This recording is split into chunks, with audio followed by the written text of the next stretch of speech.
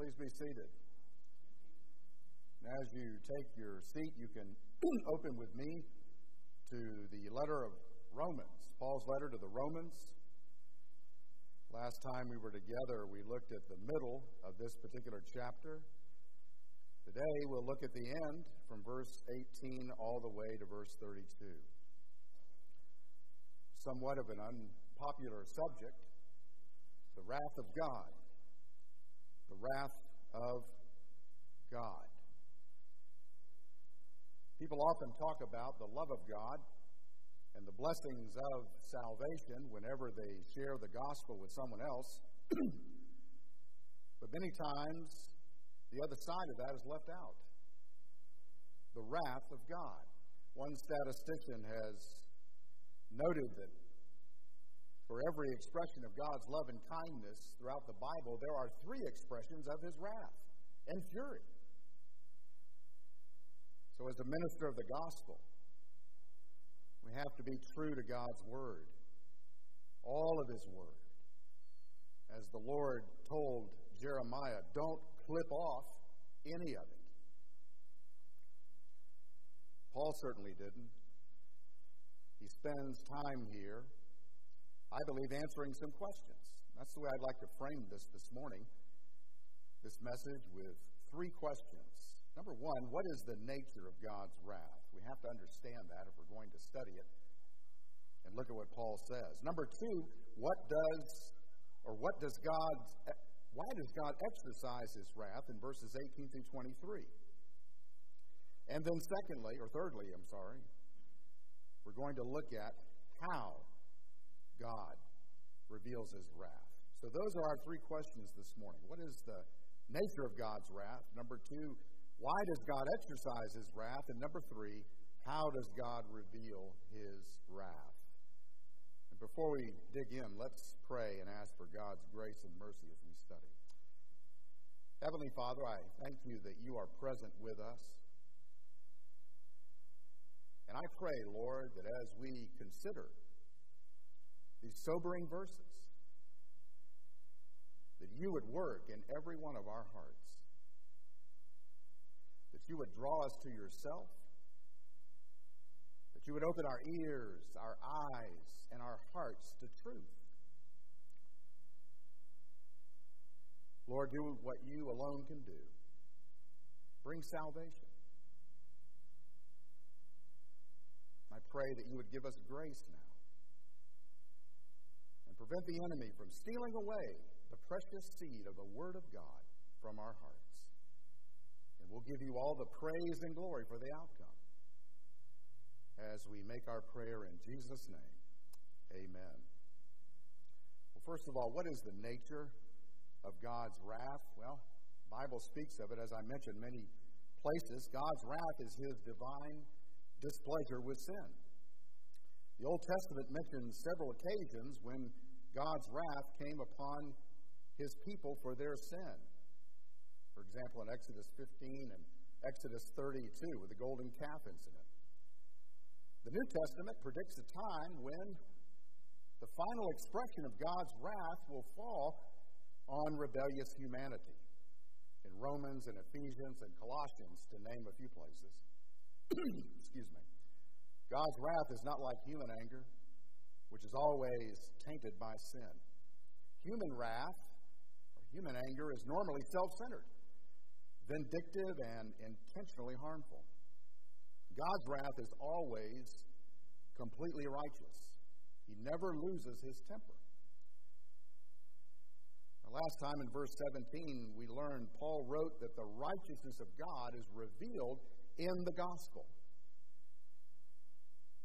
The other side of that coin this morning is verse 18. Paul tells us that the wrath of God is revealed from heaven. There is an essential relationship between God's righteousness and God's wrath. See, God's provision of His grace in offering us the righteousness of His own Son, Jesus Christ, through His death on the cross, naturally leads to wrath when it is rejected, when truth is suppressed. In other words, the greatness of God's grace and love and giving us His one and only Son demand the balance of His wrath against those who reject that one and only Son.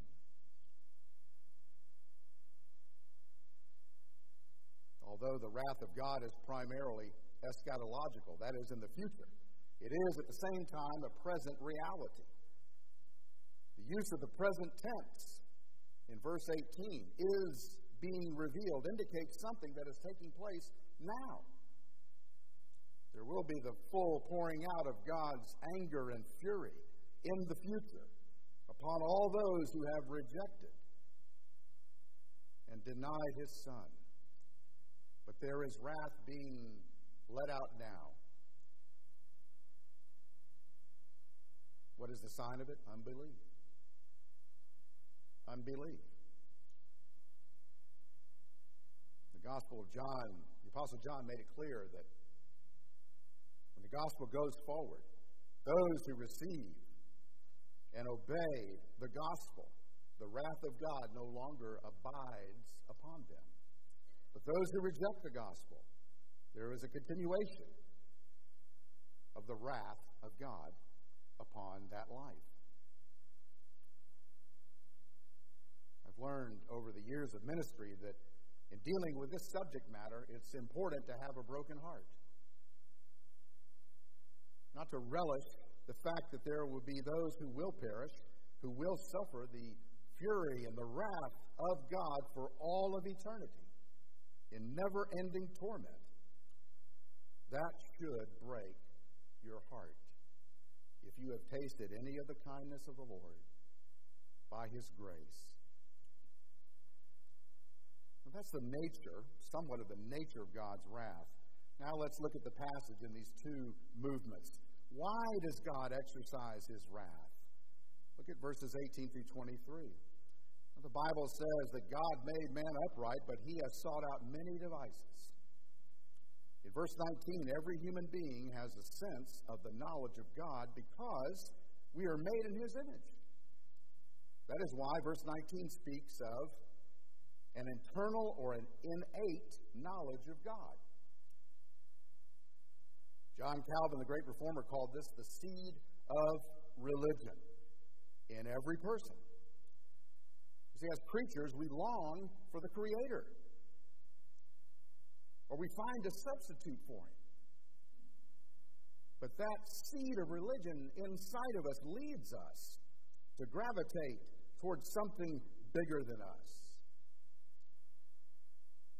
And the correct object of that pilgrimage should be the living God. Make no mistake about it, God's thumbprint is on every human heart. Truth cannot be changed, but it can be held down or stifled, suppressed. If you look at verse 20, additionally, Paul makes it clear that the created order bears witness to the reality and the presence of the Almighty. Verse 20 explains that certain individual attributes of God have been clearly perceived since the world began, specifically His eternal power and divine nature. That's why we read Psalm 19 this morning. The heavens are telling of the glory of God, and their expanse is declaring the work of His hands. Day to day pours forth speech, and night to night reveals knowledge. There is no speech. We might say no language, nor are there words, but the voice of the Lord is not heard. We call this general revelation.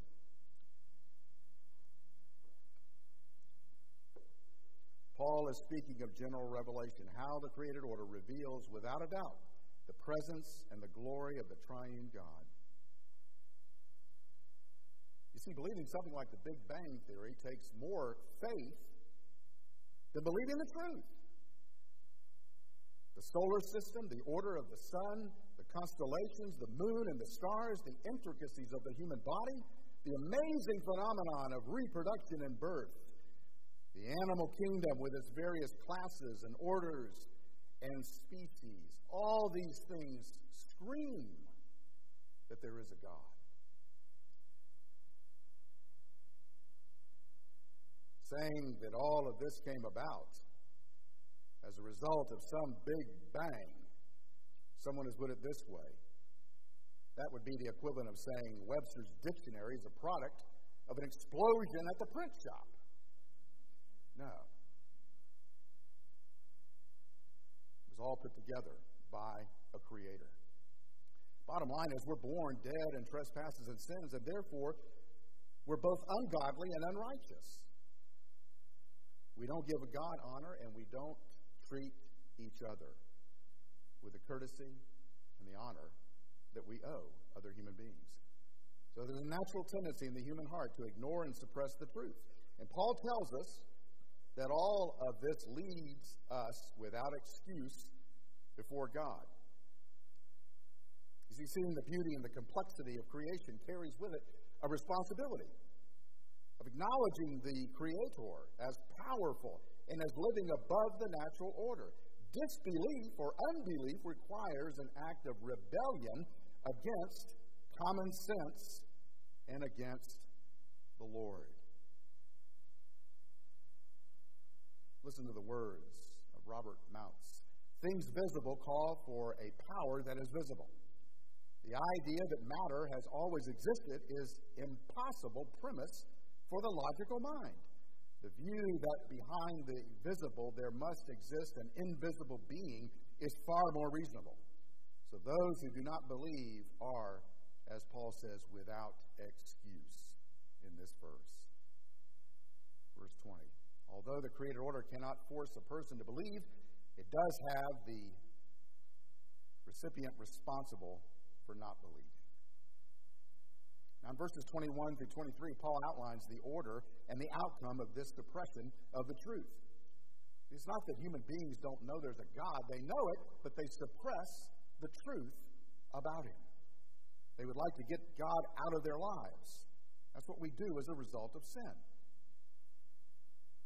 Now, first, he shows us that this suppression of the truth and the rejection of the knowledge of God manifests itself in a refusal to honor God for who He is and by not being grateful to Him for all that He has done in creation.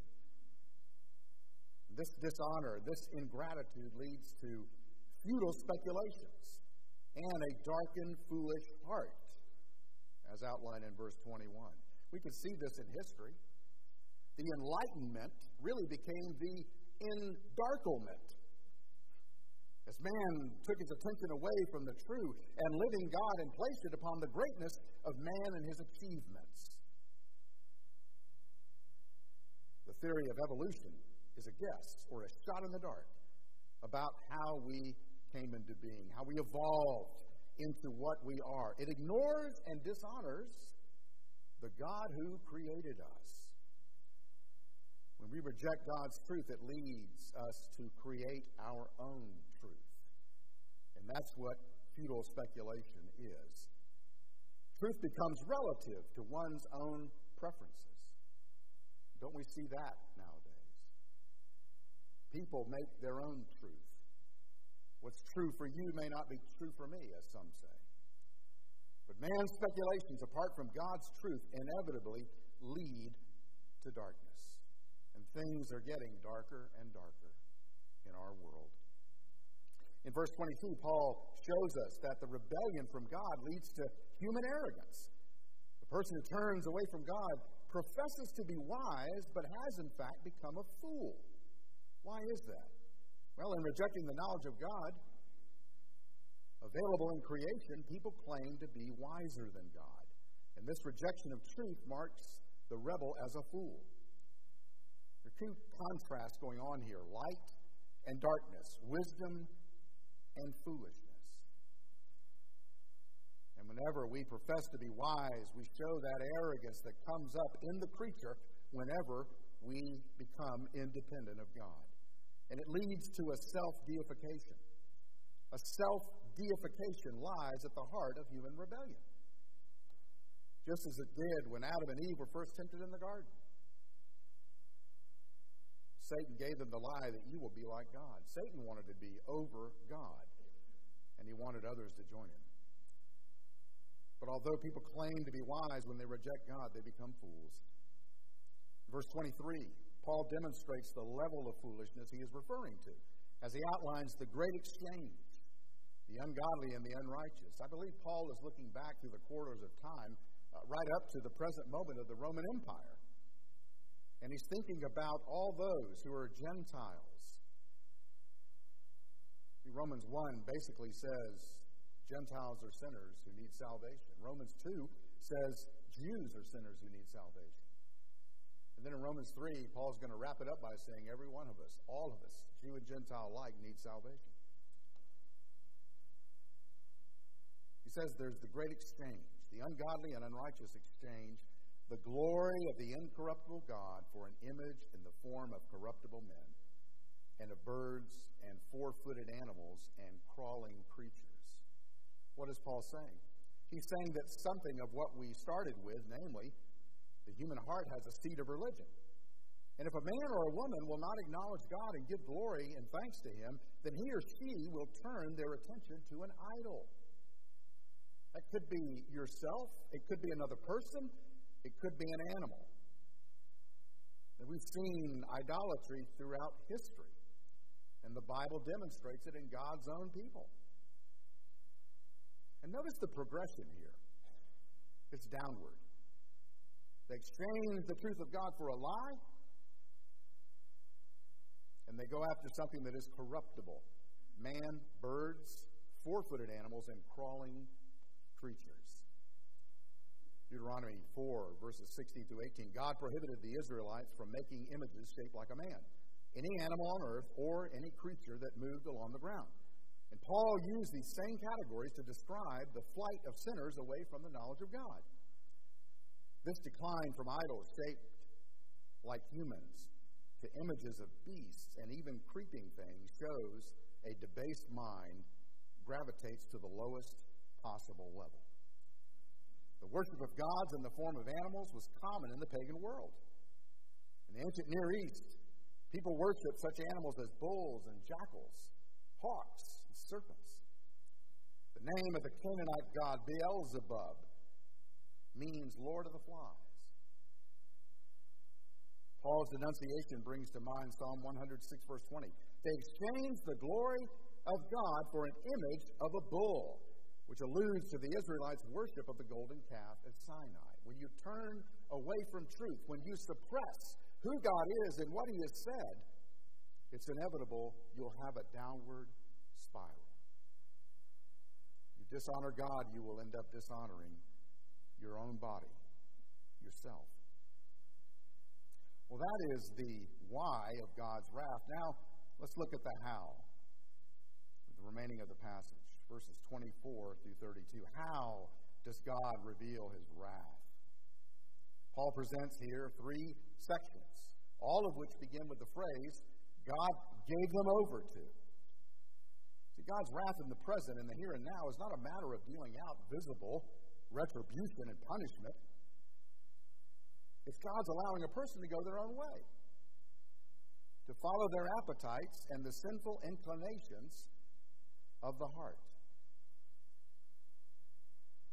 As a modern pagan practitioner has put it, to discover who you really are apart from all the baggage of religion and all the social conventions that have been forced upon you by your parents and teachers. Young people, when you go to college, that's what you'll hear. People in all their infinite wisdom telling you that you are a victim of religious baggage and social conventions. They will promise you freedom while they themselves are enslaved to sin. Psalm 81, verses 11 and 12. God declared, my people would not listen to me, so I gave them over to the stubborn hearts to follow their own desires. Professor Godet, listen to his words here. God ceased to hold the boat as it was dragged by the current of the river. Sin inevitably creates its own penalty. One is punished by the very things by which he or she sins. And often we don't notice it. Go out in the ocean. You go to the beach. You're standing there in the ocean. You're swimming and having a good time. Before you know it, you've drifted down. I always had to get out and walk another mile to get back to where my tent was or my umbrella. I don't notice it when I'm swimming. And that's the way it is with God's wrath. You notice it by what's not there. He's not there holding the boat. He's not there holding your hand. He's letting you do what you want. And I believe Paul offers 3 examples and 3 expressions of God's wrath against unbelief. Let's look at these 3 sections one at a time. The first is in verses 24 and 25. This is the essence of human sin. And we might say God reveals his wrath by giving people over to an impure heart. Look at 24 and 25. God gave them over to the lust of their hearts to impurity, so that their bodies would be dishonored among them. Used metaphorically in Scripture, the heart does not represent the emotions or feelings, as it generally does in modern language, modern usage, but rather the whole thinking process, including especially the will and man's motivation. It is, in the broadest sense, the heart represents the basic nature of a person, his or her inner being and character. And following the inclinations of the heart has become very fashionable in our day and appropriate to the pagan mindset. But it has never been the course that God intended for humanity. Jeremiah the prophet said in chapter 17, verse 9, "The heart is deceitful above all things and is desperately sick. Who can understand it?" And our Lord Jesus said, "For out of the heart come evil thoughts, murder, adultery, sexual immorality, theft, false witness, slander. These are what defile a person." The writer of Proverbs says, "Keep your heart with all diligence, for out of it flow the issues of life." You cannot simply follow your heart. If you do, it will lead to your eternal ruin, and you'll be an object of the wrath of God. So we have to take our hearts, we have to take our person, and take it before the truth of Almighty God. Say, "Lord, please address this inclination of mine in this direction. I don't want that inclination. I want you to do something supernatural inside of me. I want you to do heart surgery so that you remove the poison. You remove that which is polluting my mind." God reveals his wrath by giving people over to an impure heart. That's the essence of what is taking place. Now he gives an expression of what takes place in verses 26 and 27. "For this reason God gave them over to degrading passions, for their women exchanged the natural function for that which is unnatural. And the men also abandoned the natural function of the woman and burned in their desire toward one another." These verses contain the clearest teaching in the New Testament on homosexuality. In this section, Paul described the practices as shameful, unnatural, indecent, and as a perversion. And by contrast, the Greco-Roman society of Paul's days tolerated homosexuality with considerable ease.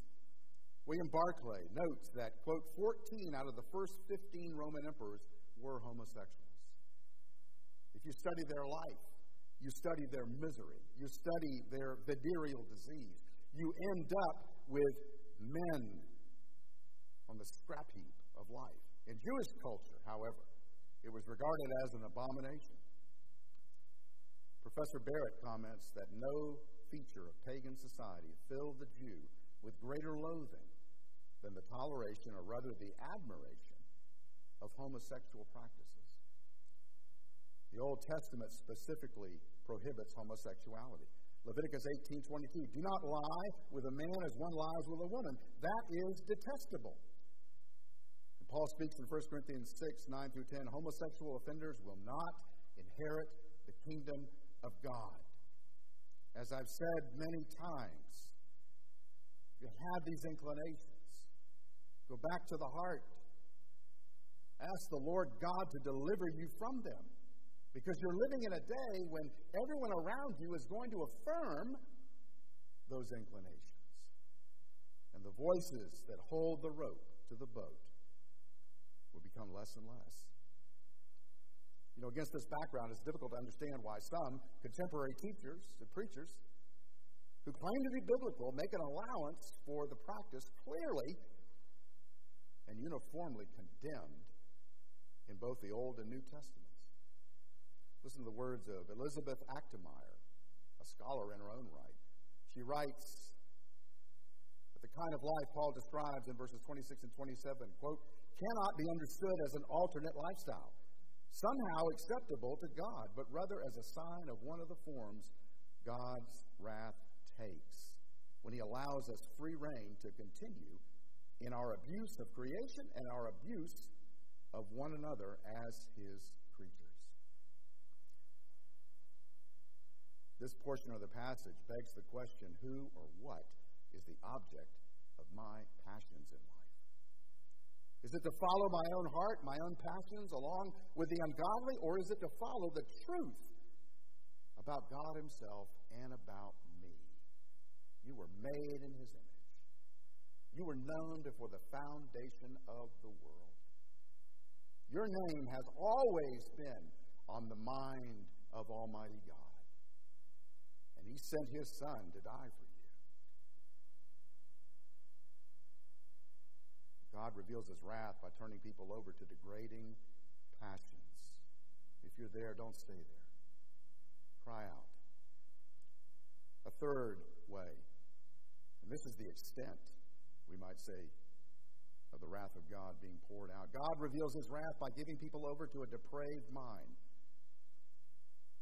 Verse 28, just as they did not see fit to acknowledge God any longer, God gave them over to a depraved mind to do those things which are not proper. Now, to help us from falling into the indolence of targeting homosexuality as the chief cardinal or mortal sin, Paul outlines a host of sins we all commit at one time or another in our lives. Some, to be sure, follow the ungodly passions of their hearts, but others who refuse to submit their minds to the Lord are given over to what the Apostle Paul calls a depraved mind. And I believe Paul ends with this section to deliver us from thinking the fiction that one sin trumps another before the holy face of God. I don't do that sin, therefore I'm better off. You may be better off in life, but you're not better off before a holy God. This laundry list of sins includes everything from gossip to murder. And I wager that every one of us has been guilty of one or more of these sins at some point in our lives. Let me go further than that. Truthfully, we're all guilty of all these sins. Given Jesus' words in the Sermon on the Mount, if you think something in your heart, you may not have physically murdered somebody, but if there's hatred in your heart, you're committing murder, Jesus said. We're all guilty. James says to break one commandment is to break all of God's commandments. You see, we're all in the same mess. And this is what Paul is doing. This passage is an indictment against the entire Gentile world and everyone in it. We all stand guilty and fall short of the glory of God because of our sin. But thankfully, the good news is God so loved you that he sent his Son, Jesus Christ, to die on the cross in order to take your wrath that was owed to you and me by God. He took that wrath on himself in his own body. And he clothes us with the righteous garments that only he can provide. The Bible says there is therefore now no condemnation to those who are in Christ Jesus. Your wrath, my wrath, has been removed. And we are clothed in the righteous robes of Jesus Christ, and therefore we can live and die with peace. We have a clear conscience, not because we're righteous, but because Jesus is righteous. And he lives inside of us. Let me challenge you with that this morning. If there's one or two or more here today, you have never truly embraced Jesus Christ as your Lord and Savior. let me urge you, let me beg you, plead with you to ask Him into your life, to yield your life to Him, to submit to Him, because He's alive, He's real, and He loves you so very much. Don't reject that love. You want to discover who you truly are? Lose your life in Him and let His life come up in you. For the rest of us, let our hearts break. This wrath, this fury, this eternal fire is coming rapidly, I believe. And so we ought to pray and we ought to have broken hearts for those who have yet to believe the truth and come into the light of God's salvation in Christ. Let's pray for them. Let's love them. Share our lives with them that they might be saved. Let's pray together. Heavenly Father, we thank you for all of your attributes. I pray this morning, Lord, that through the foolishness of the message preached, that you would glorify yourself by a marvelous and glorious conversions of some who are here today. Open our hearts, open our eyes. Help us to cling to Jesus. Help us to receive and rest upon Him. Lord, for the rest of us who've already done that, may we find that we have a broken heart for others who haven't. And may we honor you daily with our lives. May we give you thanks. May we be consciously aware of your presence with us all the time. Lord, your love is better than life itself. Please manifest your love this morning on those who are present here.